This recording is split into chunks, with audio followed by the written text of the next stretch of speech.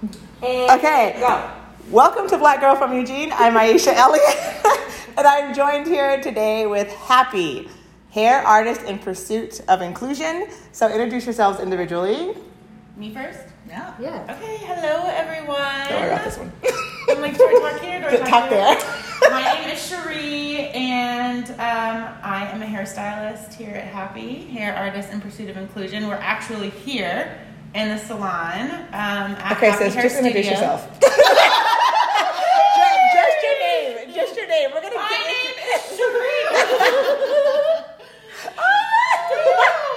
Okay. That's our Leo. I know, and she shines like a Leo too. I mean, Girl, I was just trying to say hello. you're gonna get your moment. Okay, we're gonna do it, but we need to get through introductions first. I appreciate you and I love you. Okay. My name is Amber Hernandez. I also am a hairstylist here at Happy. I guess you should have started playing the music, like at the Oscars.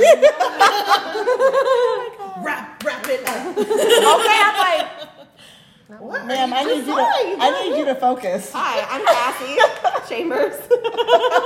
I'm a hair artist. Can I just tell you how much your personalities just showed up? The personalities just showed up so clearly. You have no idea in that little introduction. Oh my god. Okay, so I'm going to give you all the time to introduce the shop, and you've all been. No, you've never been on my show. And you've never been on my show. No, we did one. I was in the background. Yeah, right? We did one at the other salon one time. Yeah, we. Okay, that's right. You guys were doing my hair and everything. That's right. Okay. So let me do some talking first. So I have not been, it's been 1 month exactly a little bit more, since I've been live on my podcast or recorded on my podcast or seen in public. My mother passed away July 9th, and it has taken everything in my body to try to show up for work, try to show up for my podcast, and I just couldn't do it until now. And to be very honest, I didn't want to do it now. I just knew I had to get back at some point, and I was just beyond thrilled that the girls of Happy would debut my comeback with me so I wouldn't have to really do this alone. I didn't know what I would do by myself because I obviously have not been trying to get guests, and I've kind of not done any of that. And so I want to first say thank you for everyone who did not leave me. Right? My Patreon, I had like a bunch of Patreons, and now I have not a bunch of people left, and I understand because they're paying to hear from me, and I was like, sorry, mom died, gotta go, and I just have not showed up. Yes, but there's something called compassion too. I mean, there's that, and then there's some people who are like, this is my dollar, you know what I mean? There's that too, and it's whatever. I'm not gonna say anything. $5 a month. It is $5. Like, come on. I know, I've lost a bunch of Patreons, so I'm super sorry that I couldn't come, but I'm really not sorry at the same time. I'm not, I am and I'm not. I'm sorry I couldn't do the service, but I'm super not sorry for taking the time for myself and my family, so that's just how that went. So it's been rough, and I'm going to try to get back into it. I'm just being really honest with y'all right now. It's just not my priority to, what is it? It's like to hold space for people. This work requires holding space. Yes, and it takes energy. It takes a lot of energy, and it takes a lot of love and compassion. And I have all of those things, but the capacity is a lot less. You know what I mean? For how much I have to hold for people. And I'm generally talking to ignorant white people, and ignorant meaning not informed. You know what I mean? Not necessarily on my podcast, because this is my space. I say whatever I want here. Right. But as I work, I'm working with people who are trying to learn a skill set that requires a lot of interpersonal dynamics. And that's where I go to. I'm talking interpersonal. Right. Even when I'm talking to directors and CEOs, I'm like, how do you show up? So that means I have to have capacity for what they show up with. And it's just not as big when I'm thinking about my mother. And my mother, I want everyone to know, because I love her so much. We were super close. She has 6 kids. And we were extremely close. She was extremely close to each of us individually. We had our own thing. And all of us are struggling to just find ourselves in the world without our bestie. You know what I mean? And so one day they're here and one day they're not. You know, That's what I struggled with. What I struggled with when I lost my mother was my world was upside down. Everyone else was fine. that is, when she first passed away, I was like, how is everyone just going about their business? Yeah. Like the whole world just stopped and they don't Right. even know. Yeah. They're just like going to the store, talking about their hair. And I was just like, Everything was the same. yeah, everything was the around me same. was the same It except was for so this weird. huge space. Yeah. That you just can't replace. No, it was wild. And my mother, we found out she had cancer exactly 6 weeks before she died. So she died like that quickly. And it was like to the point where one moment she was fine, like sitting up, and the next moment she couldn't sit up, the next moment she couldn't dress herself. Then it was like super quick. I think it went faster than she anticipated. You know what I mean? Luckily she had kind of like prepped us for this, like not cancer, because we don't even have cancer in our family, but prepped her for losing her. And she was 80 years old. So all of her children are adults with kids. So we all have had like a full life with her. Right. But so we were all like, she'd always talk about like when she died, she hand wrote what she wanted. She told us where she wanted like her rings from her grandmother to her to go. Like she wrote it all. We did a celebration of life. She wrote what she wanted, like the music she wanted. Like she had everything She was ready. ready. But that was like 2 years ago that she wrote that, right? And so we, of course, as children, she's telling us how she's feeling. And we're going, oh, we'll get you to the doctor. We'll get you more food. We'll get you more. And like in hindsight, it was like, I think she was trying to tell us like this is not going well. You know what I mean?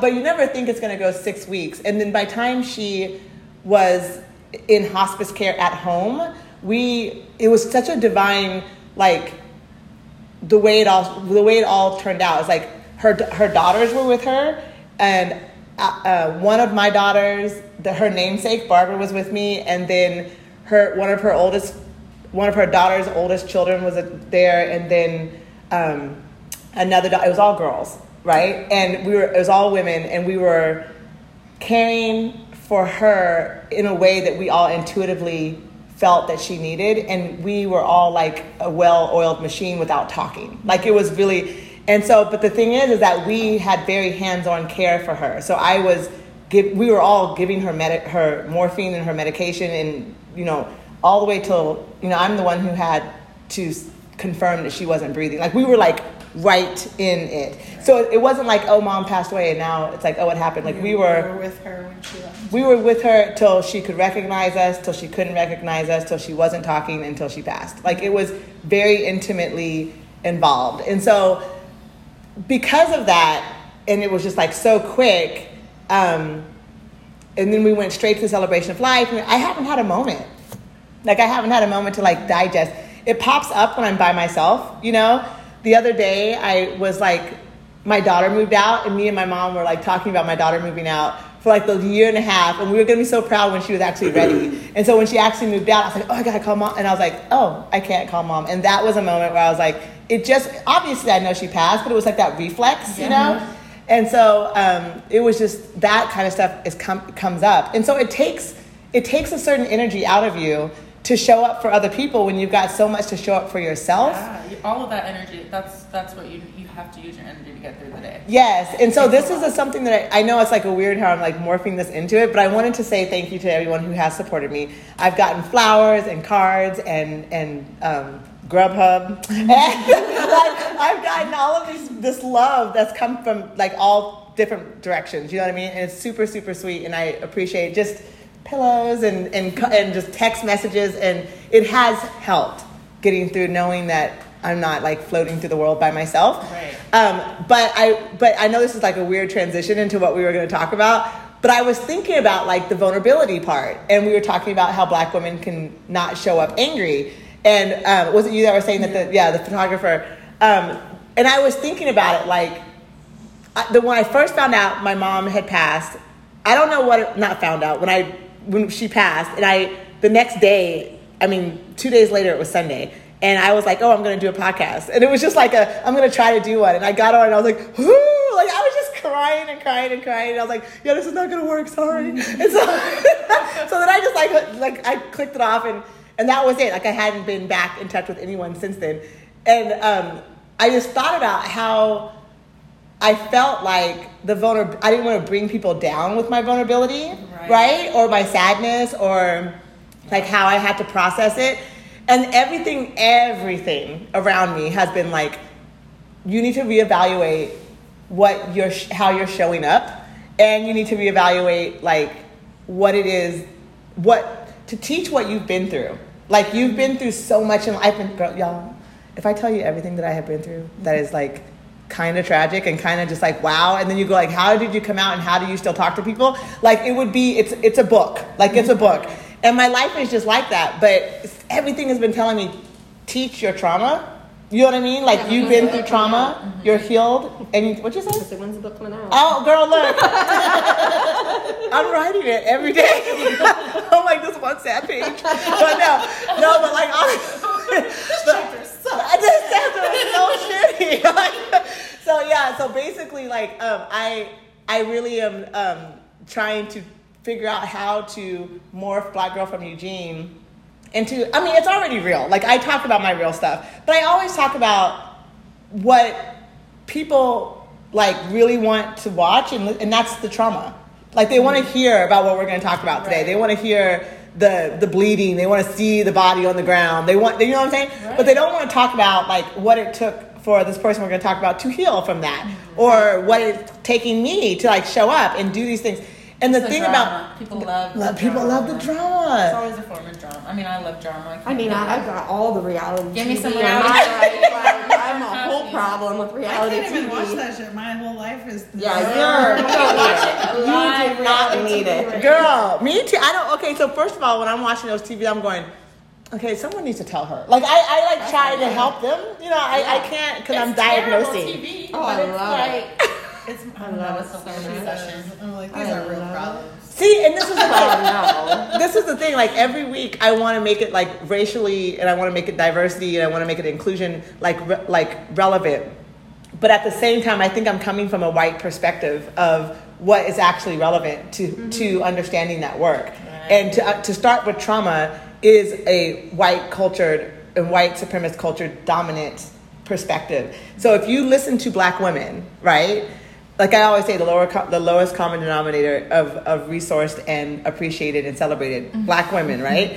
So if you start with Black women and wonder how you show up like this, right? Like how you show up after tragedy, and you show up kind, and you show up full, and you show up with capacity for other people. How do you do that? So you need to be able to, if you really want to know how to get past this, right? And I say this meaning like name something, right? If you really want to get past it, talk to Black women who have, because we have done it all. You know what I mean? Talk to women of color. At the very lowest, we have gone through to the top and show up fierce and beautiful and loving. Right. Through trauma and tragedy all the time. So trauma and tragedy, as we're talking about, what you guys really want to hear, the trauma and tragedy that we're talking about is a young girl. How old is she? 25. Is she 25? Okay, for some reason I thought she was younger than that. But just probably because she's just so cute. School, but she's getting her master's. Okay, yeah. So y'all want to tell the story? Oh my gosh. Oh, who's a good storyteller? I'm not. But I feel like you're closest to the situation. Yeah. So I got a text from her just saying that she had to take her hair out. Okay, wait, first. We need to back We're See, I told you this. back it up. Okay, let me start it. Takes 10 years. I told you. Did I tell you? I'm gonna have to See, but then we tried to tell her to cut it short, and now she's cutting stuff out. I'm a whole problem. I'm a whole problem. Okay. I either talk too much, or I don't talk enough, or my earrings look bad. So let me start it off. There is a client here that is a Black woman. First of all, we need to say that she's a Black woman who is not from the Pacific Northwest. She is not from Oregon. I think that's very relevant to say because, as I said over and over and over again on my podcast, Black folks from here and Black folks that have lived here long enough, we are built different, and that to say there's a level of racism that we deal with, right, and that we accept. Yeah, and I'm not from here, but 6 years in. And you just learn. You just learn how to be like, okay, that's not one thing that you deal with. You can't let it all the time. You can't let it get to you. It's like in and out. And she's a year in. And she's a year in. And not only is she a year in, I don't even which know which Oh is my gosh, I forget she's only I don't even been here think that she's a long. Yeah. full year in. She moved No. here during COVID too. Yeah. she did. I don't think she's a full year She's because not a full we year met in. I during think Martin she Luther got here, King, yeah. right? I think she got here. That was in, January. September. Of last year. So yeah, it's true. Okay, so the thing about where she came from is she came from a place that's robustly black. And so she came from a place where affluent black folks are everywhere. College is expectation, and not only just a bachelor's degree, but a master's and PhD is pretty much the common conversation. Right. Collective group work is also a common expectation. And black excellence is not something that is exceptional. It just is what it is. It is what it's expected, and it's celebrated and supported from elementary school on up, right? So she's coming from a place like that to here. And we've talked about how much, like we just said, we literally just said how much racism you have to get used to just be here. So this beautiful person shows up again to the U of O for her master's degree, and she decided, because when she just said that she wanted a challenge. Didn't know it was going to be a challenge like this, right? Didn't realize this kind of racism and just whole cultural ignorance actually still existed. She thought it was something from the past, but lo and behold, Oregon, right? So she's here, and that's when I first met her, the conversation. So she goes to Cassie, who is an excellent hair artist that does braids, cornrows, locks, all kinds of. I do some things. Yeah, she does some things, right? Protective styles. I was just gonna say protective styles, and so they met through having her hair done. Now, when I said that, it's very important to understand protective styles, black specific hairstyles in Oregon are not necessarily recognizable by the greater population. So we'll start the story there. Well, I just love how people pick and choose, because you're gonna see lots of white people with locks coming You're gonna out see their lots head. of appropriation. Okay, the locks. You know what I'm Girl, are we the same though? Like, I don't know what that is. When I look at that, that's not this. You know what I'm saying? No, it's That ain't. I don't. They try. Look, I had a moment in Hawaii when I was there visiting my sister, and there was a place where you get your hair braided, and all the girls who had their on the pictures, they were like little girls, all in cornrows, all lily white. And I just took a picture of it, and I was like, we just can't have nothing. You know what I'm saying? I was just like, we in Hawaii, and there's not even a Hawaiian up here. Like, there's not even a brown-skinned nobody on this thing, let alone a black person with cornrows in their hair. We couldn't, I mean, you know what I'm saying? Yeah. I was saying it out loud, too. I was just shaking my head like, we can't have nothing. I was saying it out loud. There were people just walking by, like, okay, sorry. Go ahead with the story. No. Well, so I got a text from her, and we had just done her hair. You know, like I want to say like a week maybe before. It was gorgeous. We did like braids with added hair. Yeah, the swish swish swish swish. This. This one. Okay, so we had done some braids. We did some crisscrosses and some like with added hair back, and it was really beautiful. And I mean, it took a while. Not to mention like, it took time too. It took time. Like she paid for it. It was professional. Like hair it was added hair, and that was the whole thing. She was UPS man. They messed up on her hair order. We had to improvise. Like she put so much effort into getting this style, and then that's something too. Like that's something that I think white people don't understand is black people take their hair really seriously. Like it is important. This specific woman, like she goes out of her way to schedule her appointments. She's booked out through February right based now. on what is going on in her life. Yeah. Like and she talks to somebody who goes to the warehouse to go get her hair. Like that person is involved too. Like this is a community effort. And this is not historically just her showing up to her appointment. Right, exactly. This is historically something in the black community that is not questioned. Like having, actually, from a very young age, being presentable, but having your hair be a part of who you are, represents you, represents where you've been, represents where you're going. It's extremely important.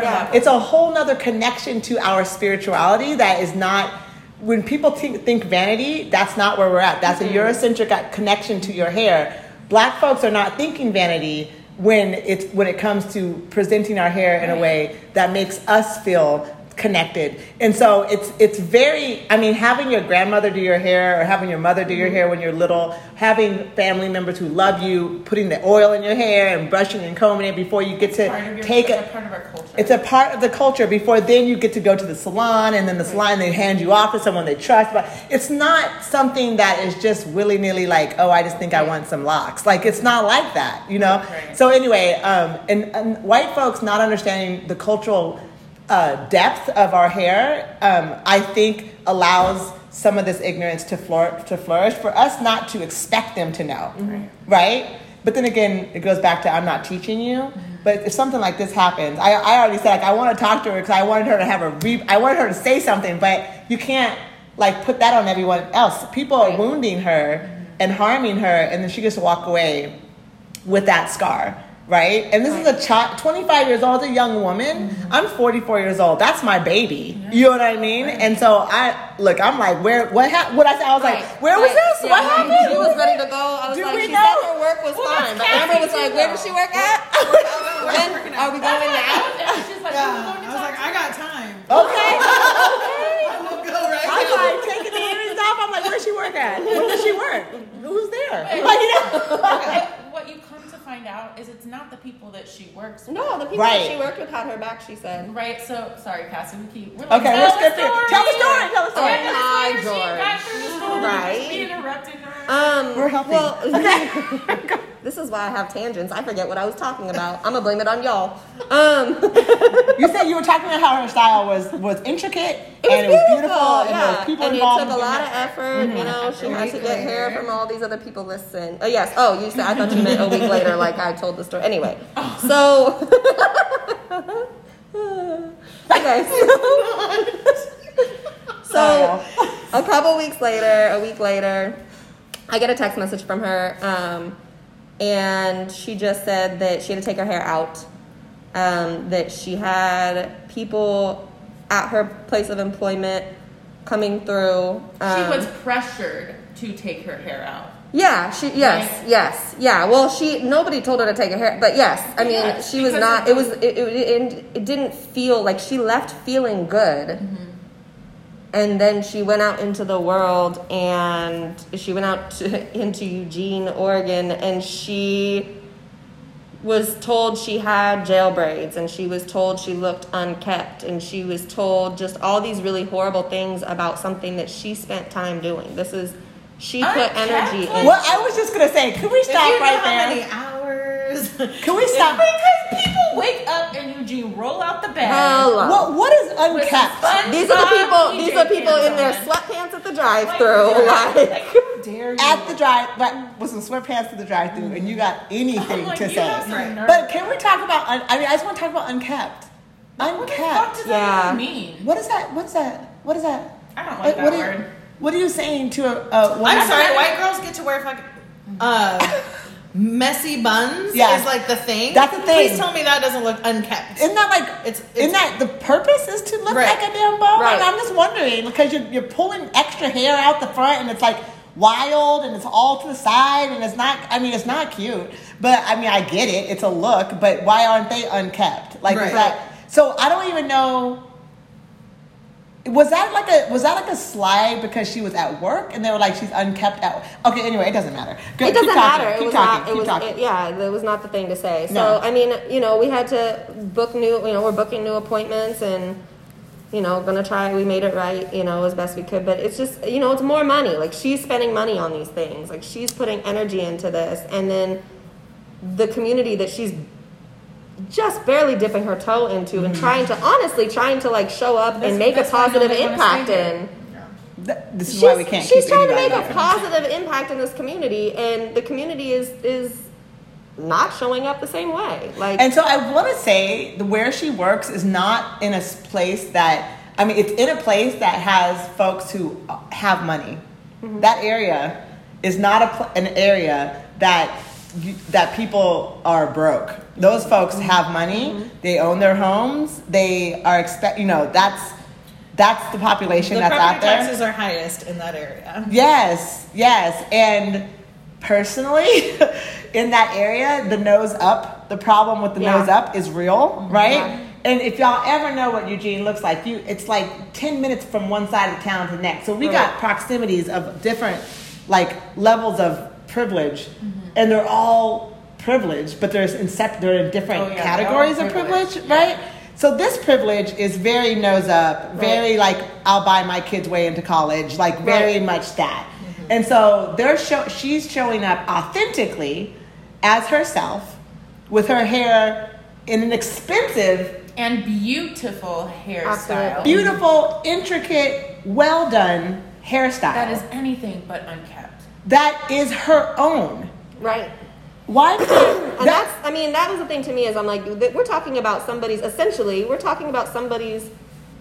care for themselves. This is a protective style. She's literally protecting her hair in a style she finds beautiful. We're talking about somebody's personal choices for their body, and somebody else feels like they have the right to say anything about that. So this is the thing. Now this might be. Do they even? That's the problem. Is they don't consider that what they're saying, what's coming out of their mouth, is even offensive. Is the problem? No, it's because they believe they have the right to tell black women how to show up.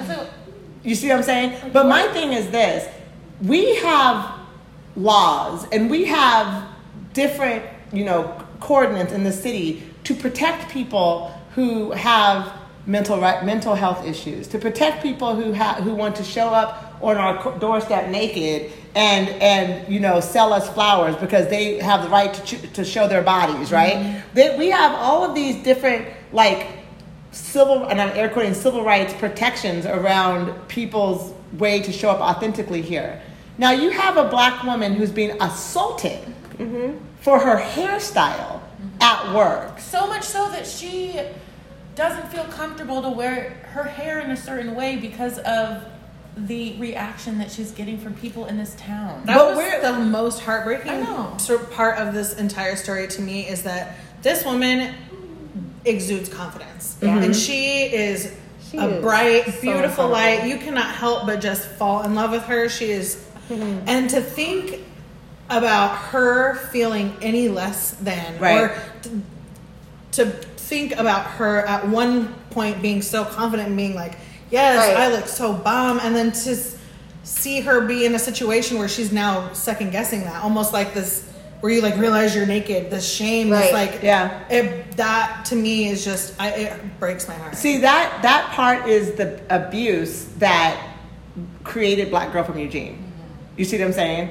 Luckily, at 25, there is a sense of who she is there, but she's still young enough to be damaged in a way that would make her take her hair out, right?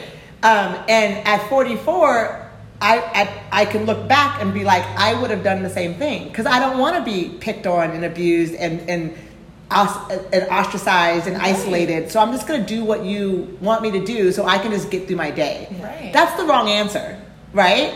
And the thing is that it's the answer that comes through pain. And that's the answer that keeps her comfortable. And it's not comfort.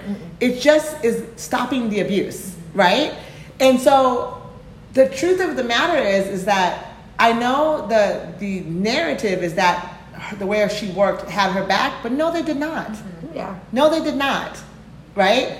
Having her back would have been any discriminatory comments through this window will have your order canceled and you dismissed from our property. Absolutely. Right. That would have been having her back. Absolutely. Right? We will not tolerate conversation about the appearance of our employees or how they choose to show up for work. We have decided they are acceptable and we support them and love them and blah, blah. If you have a problem with it, order is canceled and you may go on. That is having her back. We don't need your business here. We don't need your business here, right?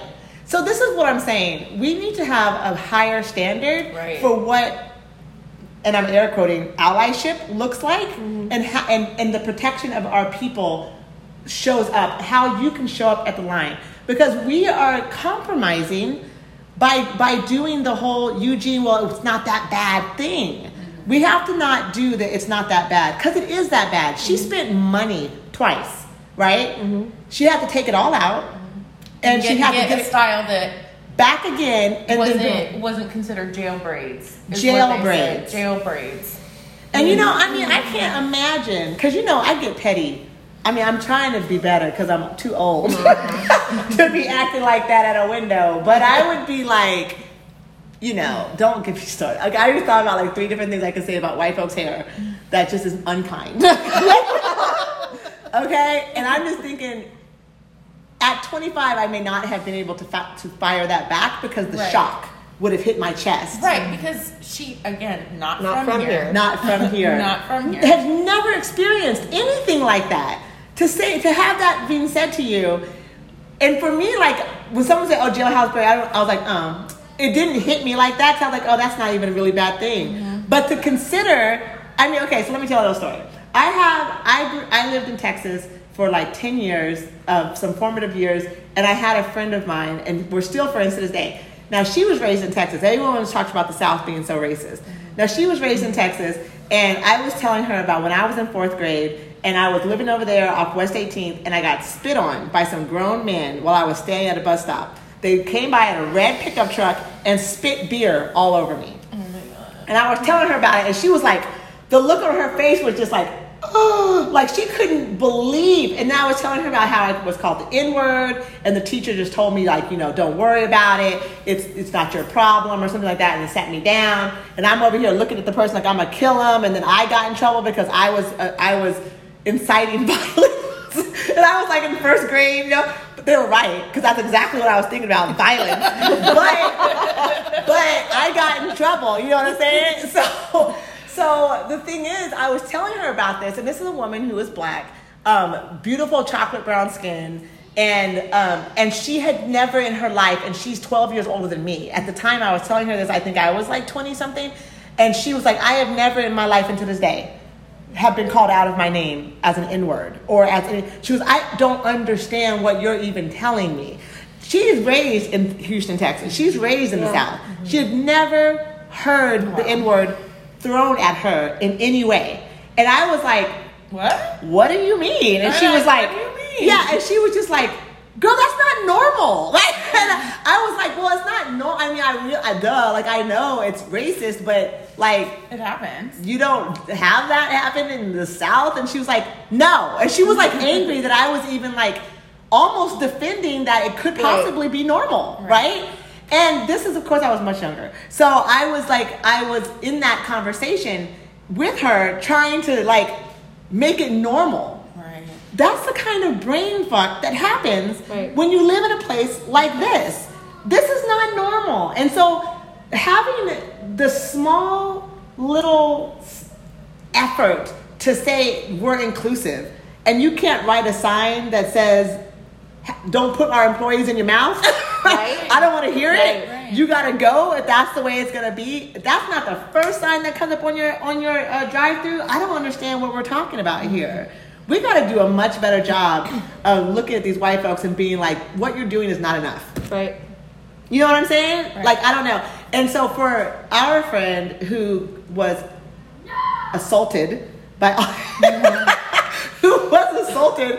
all of these people, and it was more than one person, right? Yeah, she said it was multiple people, multiple comments. Yeah. That, she works in a very in a space where she sees a lot of guests. Yeah.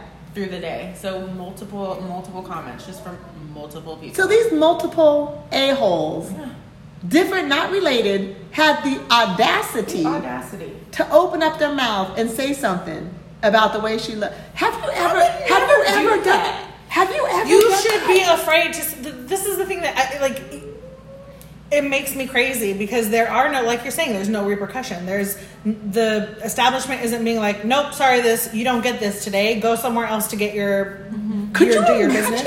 Sitting at a restaurant and being like, excuse me, my waitress's hair is like, I don't like the way she did it today. Could you, I don't want her serving me. Not feeling it. Who does, let's not even take the race out of it, but who in the hell does that? I don't, and that's what I'm saying, is I would never, especially, yes, I comment on these 2 appearances all the time, but these are my best friends. People that I do, a complete stranger, even if I think something, I would never say it to their face. I mean, if I see something and I'm like, that don't look, I'm thinking, that don't look good, I would never go up and be like, that That doesn't look good. Because you don't feel like you have ownership over other people's bodies and the way that they're going to. It's fucking rude. Besides the rude, you don't have ownership. You don't get to tell people what they look like. Like, that's their decision. But and why they do. They've been raised in a society where they do get to dictate what you look like, what is professional, what is not professional, what is kept and unkept. They get to decide all of the shit. So how do we they have some entitlement? Well, how do we in that moment, like as we're talking about, like I'm always talking, because now, I do all these consultations and I'm always talking to these businesses. In that instance, and I realize where she works is a bigger place, right. But I believe they're individually owned, aren't they? I don't know. Okay. Maybe franchise? Maybe franchise. Yeah, I don't know. I'm hoping it was reported that, that their employee was unsafe in that area. Yeah. Because I need to see more action, direct action, right? And the risk that those corporations are taking is so nil, right? Mm-hmm. To just stand up. Because the money that they make from our community is hand over fist. Like, whoa, right? And so the image may not be that, but the money is black and brown folks. You know what I'm saying? So when we don't insist that they prioritize even where their money comes from, what are we complying to? White supremacist culture. We're complying to it, right? Because we like the imagery too. Even if the imagery doesn't reflect who we are, we still want whatever we're getting from them the way they give it to us. It's our money driving that company, and they're not protecting our children who are working there. It's really disgusting. And I feel like I wish Black Unity was still protesting, so I'd be like, y'all, look, we got a location. We need to do a setup. You know what I'm saying? Set up shop, sit there. You know what I mean? That's how I feel, because what else can we do? Like, I started this talking about my mother and talking about vulnerability.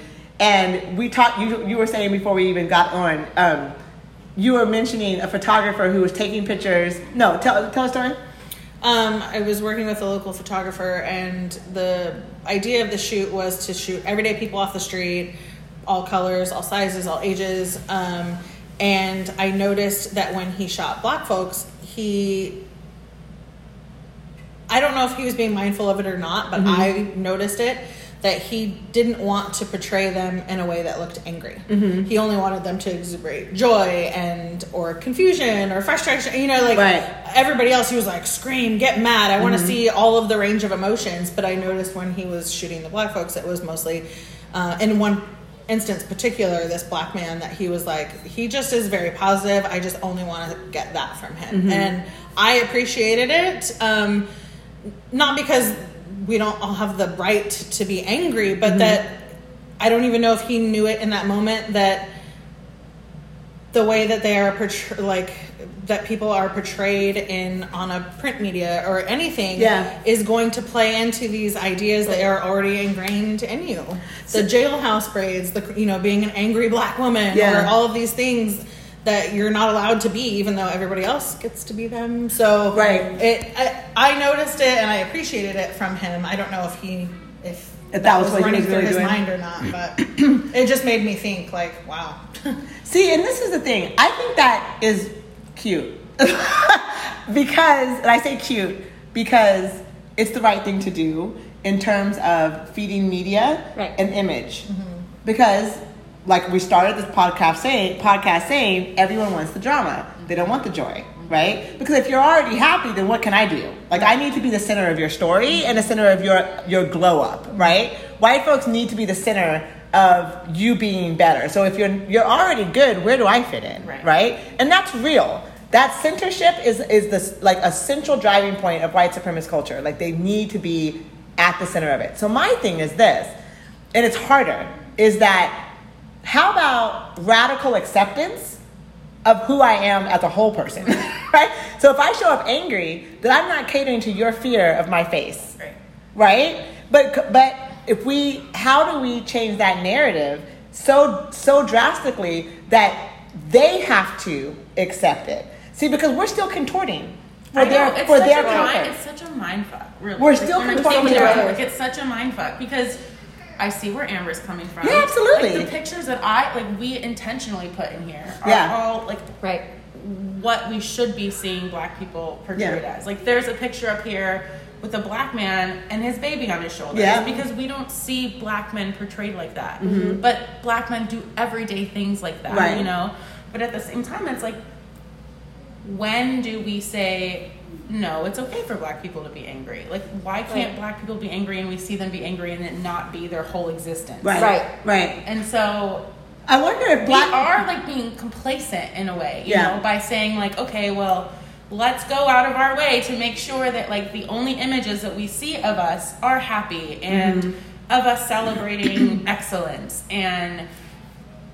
But then it's like, it's also like, well, wait, we're also fixing ourselves for somebody. We're being a certain way because we don't want them to think of us only this way. Yeah. Right. We're catering still to that narrative. And so my thing, like in the Black community, awareness that has to be. It's just like it's a mind fuck. Well, why can't this is like perhaps, and I understand this very well. It's the same reason why Black folks aren't getting vaccines. Like we protect ourselves in a way that's greater than the outer society, because outer society dictates our lives and takes us from the center of who we are and tries to change us into what we are not. And some of us survive it and some of us don't, right? To protect our family unit is something we've been doing since we've been dragged over here from Central America, from Africa, from all over. We've been dragged. We've been trying to protect to keep our center, right? Our traditions, our true joy and love has been in the house. Like we don't let it outside. You know that whole, this is what we do in our house. I think my keys just fell. What we do in our house is in our house. We don't do that out there, right? That's protection. Yes. So the joy that we have, like Black fathers with that ain't nothing new in the Black community. Like we know. But we have to go out of our way to show, like I feel like why do I have to? Exactly. But do I? Yeah. But I have been so brainwashed. You shouldn't have to do the work to correct something that you didn't create. Exactly. That's what I'm saying. That's what I'm saying. It was created on purpose to demonize people, to be able to lock people up. So protection, right? Like you said, protection. I feel like we have to protect our Black community. Of course we do, and we do. It's real. It's real. And the things that I'm complacent about and shouldn't be. Like I feel like if I don't do these things, like I'm not being protective. I'm probably not doing a good job of explaining this. No, you are. But my whole point is that as we show up authentically, like our friend did, and white folks want to act as if they are not racist, their role in her inclusion, in their inclusion, is to protect her authenticity. Right. She doesn't have to explain herself. So what they have to do in order to be inclusive is say exactly that. Right. Excuse me. She doesn't have to explain herself. Mm-hmm. She's mad today. You don't need to know why. Yeah. Treat her with respect. Right. That's what they need to do. Right. You see what I'm saying? Yeah. Instead of her having to change her hair and try to make everyone else feel more comfortable so there's not enough issues going on. She doesn't want to bring any negative comments and blah, blah. Yes, she does. Mm-hmm. Because if her showing up 100% brings that shit, then the place that she needs to work needs to handle that. Right. You see what I'm saying? Yeah. And the pressure that we need to put on, it's the courage it takes for us to show up authentically in the first place. Yes, it takes people. Girl, the first time I wore an afro, yes, you have no idea how I was like, look, girl, you look good. You look good. Right. Fuck these people. You look good. And I'm like, go to work. You look good. I wore my hair in an afro to work maybe twice because I got touched. Yes. I got oogled. I got this. And I was like, got that. Oh yeah. A client touched my hair, and all day I could feel his hand in my hair. It was so. I mean, his. But I also his. I also knew that where I worked did not have an inclusive mindset to help me be authentic anyway, right? I was showing up as authentically as me as I could, and I knew I was pushing against the grain by doing that. Right. That's what you got to understand, what level of racism we're at. Just to show up with her hair that she spent good money on, that was artistic. It wasn't the intricacies of it was art. It was art on her head, and generally it will be when you're getting hair like that. Yeah. So you come through, and that's what the problem is. And also, like they don't know the cultural significance of cornrows. Like they don't know where the cornrows come from, the importance of a cornrow. Baby, they don't care. They don't care. It's the fact that she's black and she's not doing what they want her to do. I don't want to see it. I don't want to see you be you. Mm-hmm. I want to see you do what I'm asking you to do. Right. It's just trifling. Like the fact that, like, how dare you call a cornrow a jail braid? Yeah, like whoa. Like, those braids led a lot of us to freedom in the Underground Railroad. Look, you know, like how fucking dare you? If I was there, y'all look. How quickly could I have gotten over all of the places to get to that window? To get to that window, like, excuse me, excuse me. What did you say? I mean, honestly, like, we have to have a different standard for these piddly ass people who are showing up whack. I mean, racist is one thing, but just bad form. Like, you know, you are just rude. Like, you're gross. Like, I wouldn't. You are not a human being. You're not even working on a human being level for me to talk. Now, you want me to talk to you like you're a human being, right? Right. After you just assaulted somebody. And as if you have ownership over her body and how she shows up. See, people don't want to, like, address this like rape culture. They don't want to address it like assault, like actual assault. They don't want to do that because of the ownership of black bodies. But that it's equivalent. It's the equivalent. She went home feeling gross. Yes. She went home feeling violated. Yes. You know what I mean? Looking at herself being like, what did I do? That's the same thing. I showed up, and by the way I looked, I got assaulted, and I have to then change my position, and I have to come smaller. Right. What's the difference? What's the difference? The difference is race. It's a black woman having to do that. And therefore, you know, maybe you can just straighten your hair. You know, relaxers are still for sale. You know what I mean? Like, maybe you can just, like, get Eurocentric with it. You know what I mean? So I have a radical, like, because I'm older and I have a lot less to lose in terms of what you think you're going to tell me about my life, right? I have been through too much for some piddly whack person, period. Piddly. You know what I'm saying? You know what I'm saying? Just whack. Like, it's going to tell me about myself, right? Because you want to do that? Let me put my purse down. We about to make this go one-on-one. Let's go back and let's do this, right? And the thing about it is that same woman I told you about who was like clutching her pearls when I was telling her I was called an N-word and spit on, the black woman, she told me a long time ago, I love her so much. Shout out to Parrish. I love you. Okay. Anyway, so I remember I was such a hothead when I was younger. Like, I would fight. I'm like, I will find you after work. I don't know anybody else. I know.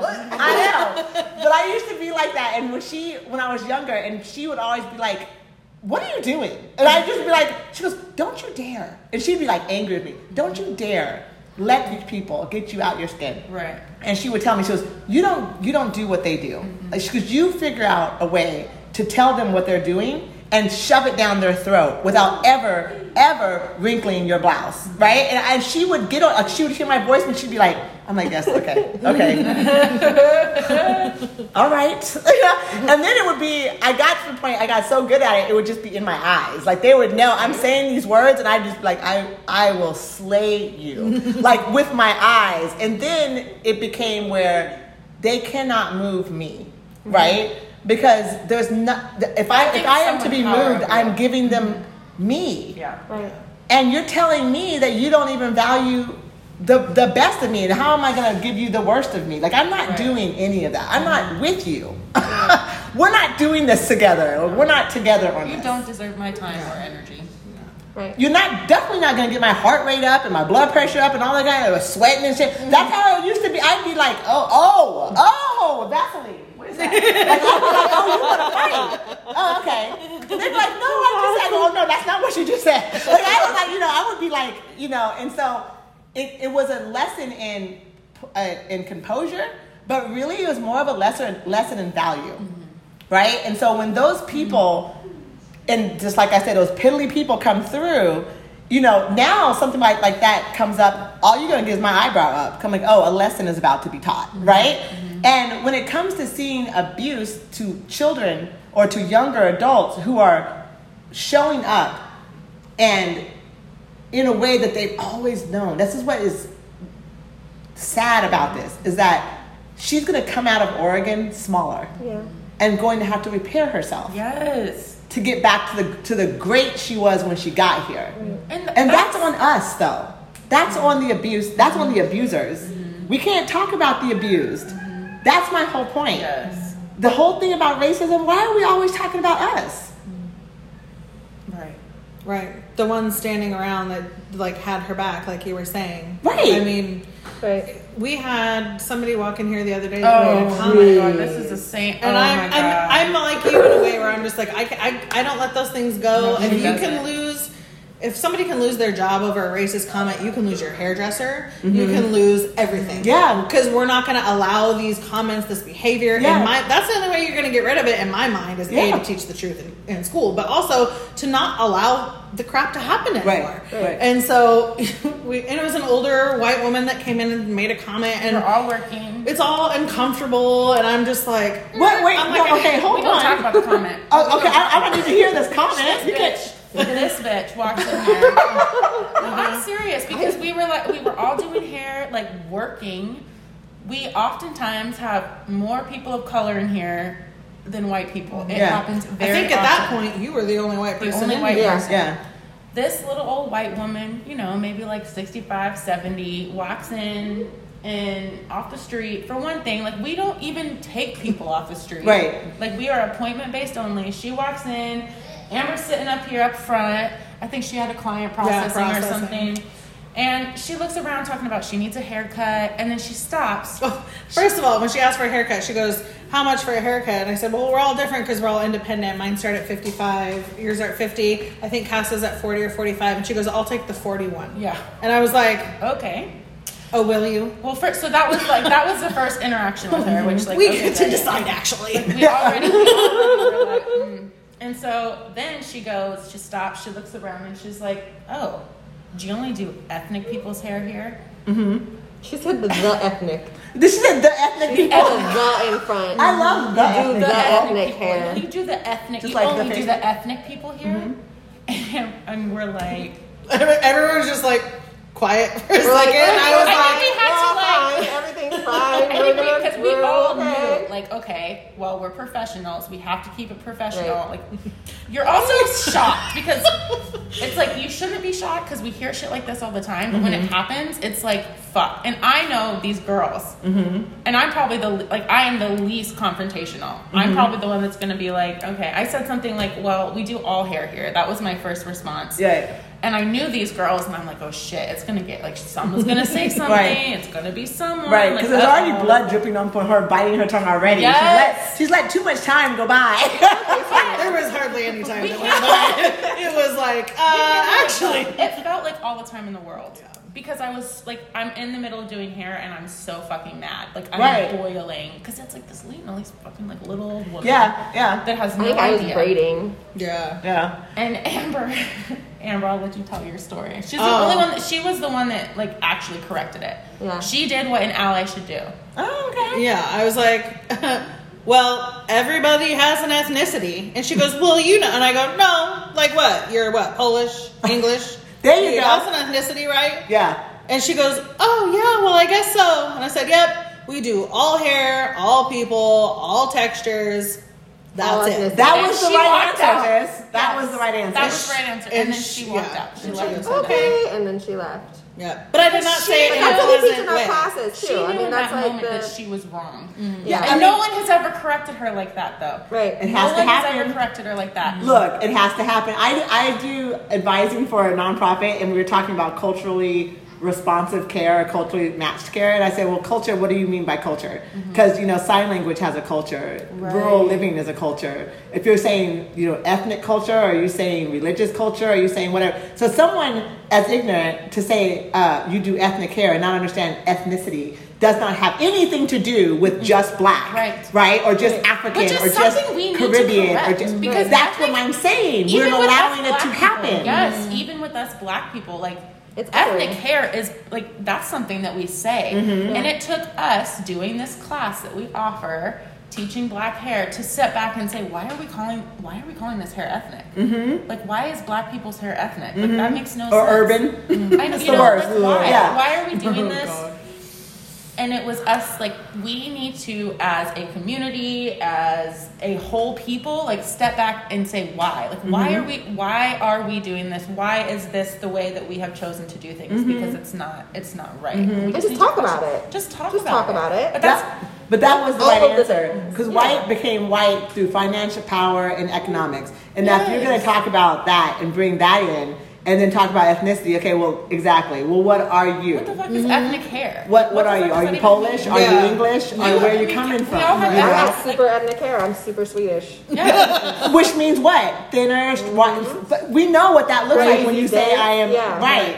And so if I say, you know, I'm mixed, and you go with what, right? And then I say Japanese and I don't know. We'll talk about the Irish. We'll leave that one out. I know, y'all. I think I'm really Irish, and it's kind of hilarious. I'm like, now I'm like looking at Cassie like, you guys had to bring that up. It's so funny. It's so funny. Only because we talk about it at every single appointment. Because my dreadlocks There's struggle. like 2 spots. I know, and it's very Irish spots in my hair. Like I swear, my ethnicity shows up all over my hair. There's pieces of my hair that she has to do like extra magic work to make it dread because it's the Irish coming out of me. And I'm like, who is this Irish dude? Like I know they're there. It's got to be a dude, right? I'm like, who's the Irish dude? It's got to be a guy, right? But I do know, like the more somebody, right? So I look at my even when I look at my like as all my family's getting like this genetic stuff work done, you know, those what are they, 23andMe's and blah blah. Yeah. And we have a way more Irish than any of us would like to talk about. Like first of all, we thought my grandpa was half Italian. There ain't no Italian. That's got to be Irish, right? Because we have so much. Everyone, it's like not 10%. It's like 23. Like it's a lot, right? So we're all or like more, and so some of us have more than that. And I haven't done mine because I don't want to know. It's all 37. I don't want to know.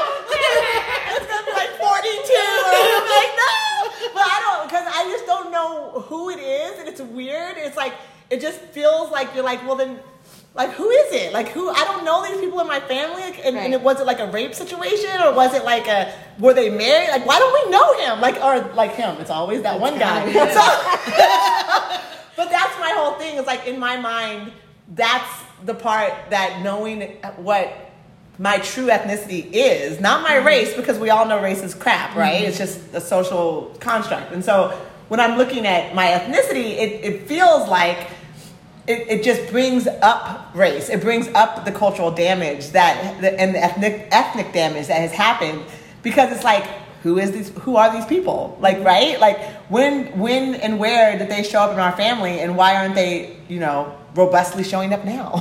You know what I mean? And there's a story that's tragic between all of that. And so that's my reason for not wanting to really know, because it's going to make me go down a pigeon, like what they call a rabbit hole, of something I know is. It also is playing into the whole white ideology that I need to quantify what is in my blood in order to be enough for you to consider. Like, especially in my case, being Native and Mexican, it's like, oh, I'm not enough for my blood. I'm like, I have to prove to you that I'm this percentage in order for you to actually consider me to be an indigenous woman. Right. No, exactly. And this is who is quantifying this? It's not other. See, this is the whole thing. Like when I look at black folks and we're talking about colorism, and this is another conversation altogether, but it's that same conversation we're having right now is, you know, at whose standard are you sticking by? That's white supremacist culture to believe that because I'm as light as I am and you are as chocolatey as you are, that for some reason there is a value difference between us. The value difference was thrown upon us from them trying to sell us. That has nothing to do with my value to you and your value to me, right? But yet we carry that on. But more to the point is that we still carry it on for them to tell us what our value is. And that is my whole point.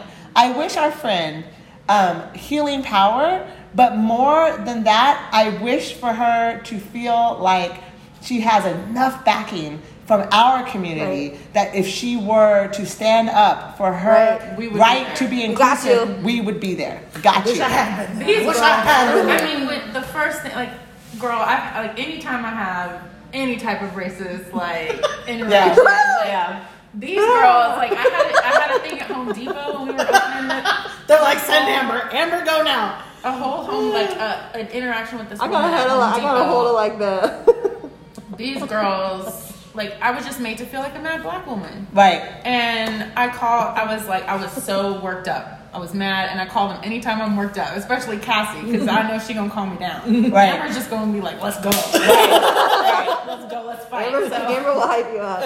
But I called like the Home Depot. Refreshing for them to care. They went way further than I ever would have went. Right. You know? Right. Like, she called the store manager. I called the other store manager. She pulled out her Karen card. My hair got stacked so fast. If you have any Karen energy, like this is the time it needs to come out, like white people. Like if you have Karen energy, like this is when you bring the Karen energy out. Like to defend your black friends. Right? And that's exactly what she did. Like she got on the phone. I was on the phone with the manager at the other store. Like the other Home Depot store, like, I don't know what you need to do, but you need to go get your friends. Go get them and make it right. Because and they this did. is not like, happening. I don't know if they tried. They tried. Yeah. Right. And it wasn't. But for me as a black woman, they try because they don't want to be up in the fucking news as looking racist. Well, the employees that I spoke to said that they were so mortified. She walked in. They're like, Amber? They knew exactly who. When I walked in, because I looked heated, and they were like, "You're Amber, right?" And I was like, "Yes." But they were more concerned about the way that they were going to be portrayed as a company, because Home Depot is already owned by a racist white Trump supporting man. And so they were like, we don't want the employees, they didn't want to be under that umbrella. And so they were like, who dealt with Shree, they wanted to distance themselves and try to make it right. It was another old ass white woman is what it was. That's what I was just going to say. I'm starting to see like the outlet type of pattern. She needed to go. She was an old ass. But why were y'all at Home Depot at all? Because we were trying to open this goddamn place. No. But what about Lowe's? Lowe's is not Trump loving and. Or Jerry's. I don't think Jerry's. I mean, Jerry's. I'm not sure. Well, yeah, we stopped going to Home Depot. Yeah. I don't remember go there the first one. Girls, I do not do we talking about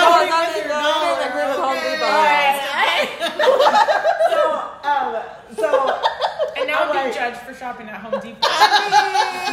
Better hit a Jerry's. That's all I'm saying. That's it. I always, as long as Jerry's watches their back too. I'm always at Lowe's, and Lowe's know how to act. Look, I just bought a new car. Did y'all check my whip? I just bought a new car, and so when I was there, I was very aware of the angry black woman thing, because I had to trade in my fairly new car because it had broken down, and the second time. And I had to bring it in to the same place that I had bought it from. I bought it, it only had like 18,000 miles on it.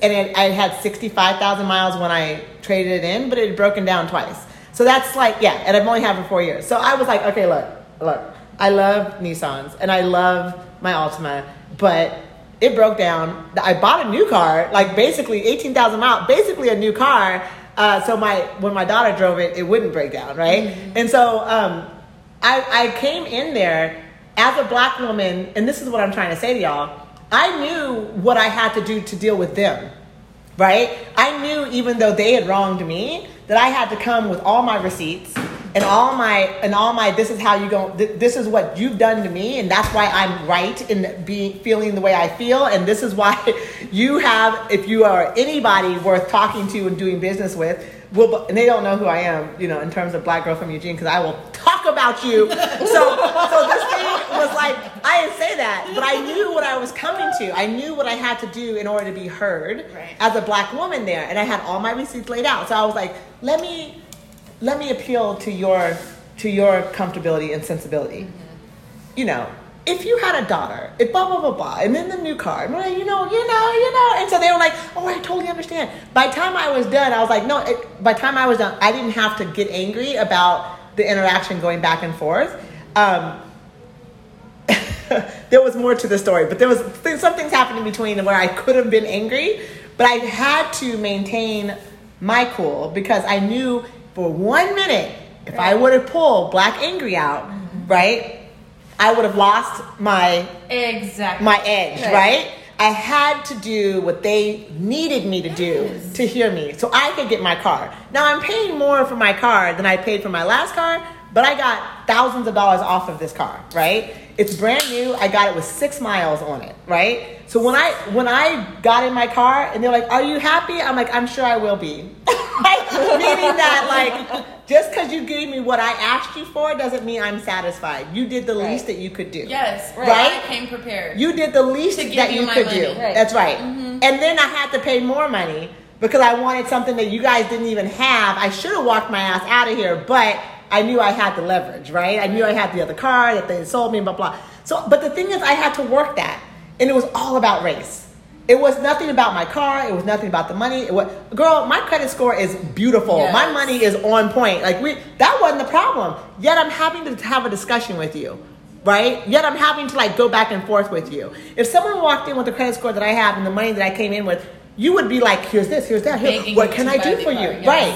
Catering to you. No, but I knew, and when I came, it's exactly what I expected. Right. This is what I meant at the beginning of the podcast.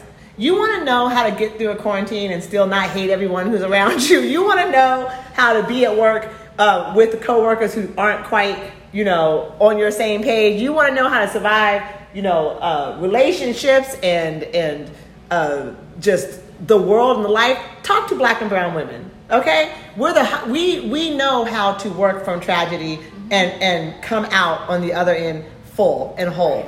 But in that space, I would love to request that we work harder, us as Black and brown women and supporters of Black and brown women, work harder on creating, demanding space for authenticity. Because inclusion, that's how inclusion works. Mm-hmm. So if I'm having a vulnerable time and I got to take a month off, right? Or I got to shed a tear, or I have to go to therapy, I'm going to need the folks who know me to be like, "Well, what the hell else would you do?" Exactly. Right. If you lost this or you did that or something happened to you, what do you expect? You take your time. Mm-hmm. No, I mean, I'm not talking about me particularly. I am, but at the same time, I'm talking about Black and brown women collectively, period. It needs to be accepted. It needs to be accepted, and not more than accepted. It needs to be demanded and protected. You know what I mean? So when we see each other trying to go to therapy and people giving, "Why she got to go to therapy?" Because she's vulnerable. She's hurting. She needs to do it. Ain't nothing wrong with her going, "I'm giving her a ride tomorrow." She needs to go more. Like, we need to be able to protect the vulnerability and the livelihood of Black and brown women in particular, men as well. Mm-hmm. We can have that conversation later. Right now, we're talking about the ladies, okay? So, anyway, it's been an hour. So didn't I say I wanted to make it shorter? I was like, we got to make this shorter. Every time, okay, what had happened was... This is short for me. Girl, we've been on here for like 2 hours. 2 hours. So an hour is good. I'm like... I know. Cherie, this is like your 4th time being on my show, right? Yeah. She's like, I'm a regular. A frequent visitor. A frequent visitor. I want to say, okay, first of all, before I wrap up, do you guys have anything else you wanted to add to what we were saying or anything like that?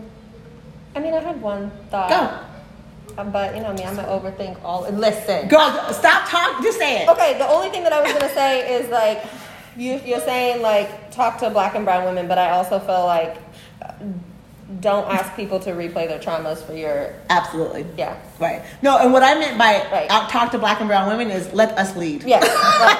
Step out of the way. Listen. Listen. That's what I should call it. Anybody. That's what I should call it. The episode. Can I change the episode? Listen. I should just call it listen. Okay? Because that's the truth. We've got the answer. People. Don't like, be. Yeah. No, you're right. I just was like that. I was like, oh. But I like your white sensibility because they probably heard it that way, and that's not what I meant. And I know that you knew that I knew that, so I like that you said something. Okay. Look. We're back. So y'all, I'm so sorry. I literally cut off the recording and then I had to talk to like hit it back on, and we did it, and it was a little bit of a miracle. Okay, so sorry y'all. Everyone on Facebook witnessing the chaos. Anyway, so I appreciate you. I know. I appreciate you making that clarification because it's very true that do not ask Black folks to help you with this. But what I'm saying is to allow, listen. Okay, listen. When we say we need something, like that's what we need. Right. Like, don't think that like we said something and then go and like twist Right. it in your own way, and we have the solution. Yes. Yeah. And you need to be able to hear the solution. And, you need to be able to take that solution and make it happen in the way that we're saying it happen. Or, you know what, you don't have to do anything. You could just step aside and let us do it. But that is what needs to happen in order for us to be able to help ourselves and ultimately help you. So, and the business and the money and society and the whole community. You know what I'm saying? Like this, the community and the society. I'm telling you, we have the answer. Right. You know what I mean? We really, really, really, really do. So, okay. So anyway, that's my first podcast back, y'all. We made it. It's wild. It's wild. You did it. I did it. Yeah, I did it. And so this was weird. This was great. It's probably a big obstacle. It's a huge obstacle, and it feels very uncomfortable. Like, it feels very comfortable with you guys. Like, I'm having obviously a very good time. It feels really uncomfortable because, my mom, and I'm going to dedicate, like, I'm trying to figure out how to, like, in a really kind of fun way, dedicate, like, every single show to her. But, like, the reason why is because she was and I said this in another video, she was my very first Patreon, right? And she's always, like, my dad comes on, I think, and if people were making comments, y'all, we were not looking at them. So I'm going to actually turn off the audio, and then we're going to go to the Facebook. Oh, yeah. But, yeah, so basically, my mom, when I hang up and I get done with this audio and I do all the work I need to do, I call my mom and my dad call me, and we talk for like 2-3 hours about my show. And then my mom would tell me what she thought and about my outfit and like whatever. And so not having her be here is a big gap in the production of the podcast. And I thought it would be easy just to get on and talk. But knowing that I have now an audience that has an expectation of me, it kind of goes back to what we were talking about. Sorry, y'all, I'm not going to be doing exactly what you're expecting. I'm going to do what the podcast was originally was for me. And so you will learn from me if you choose to follow me.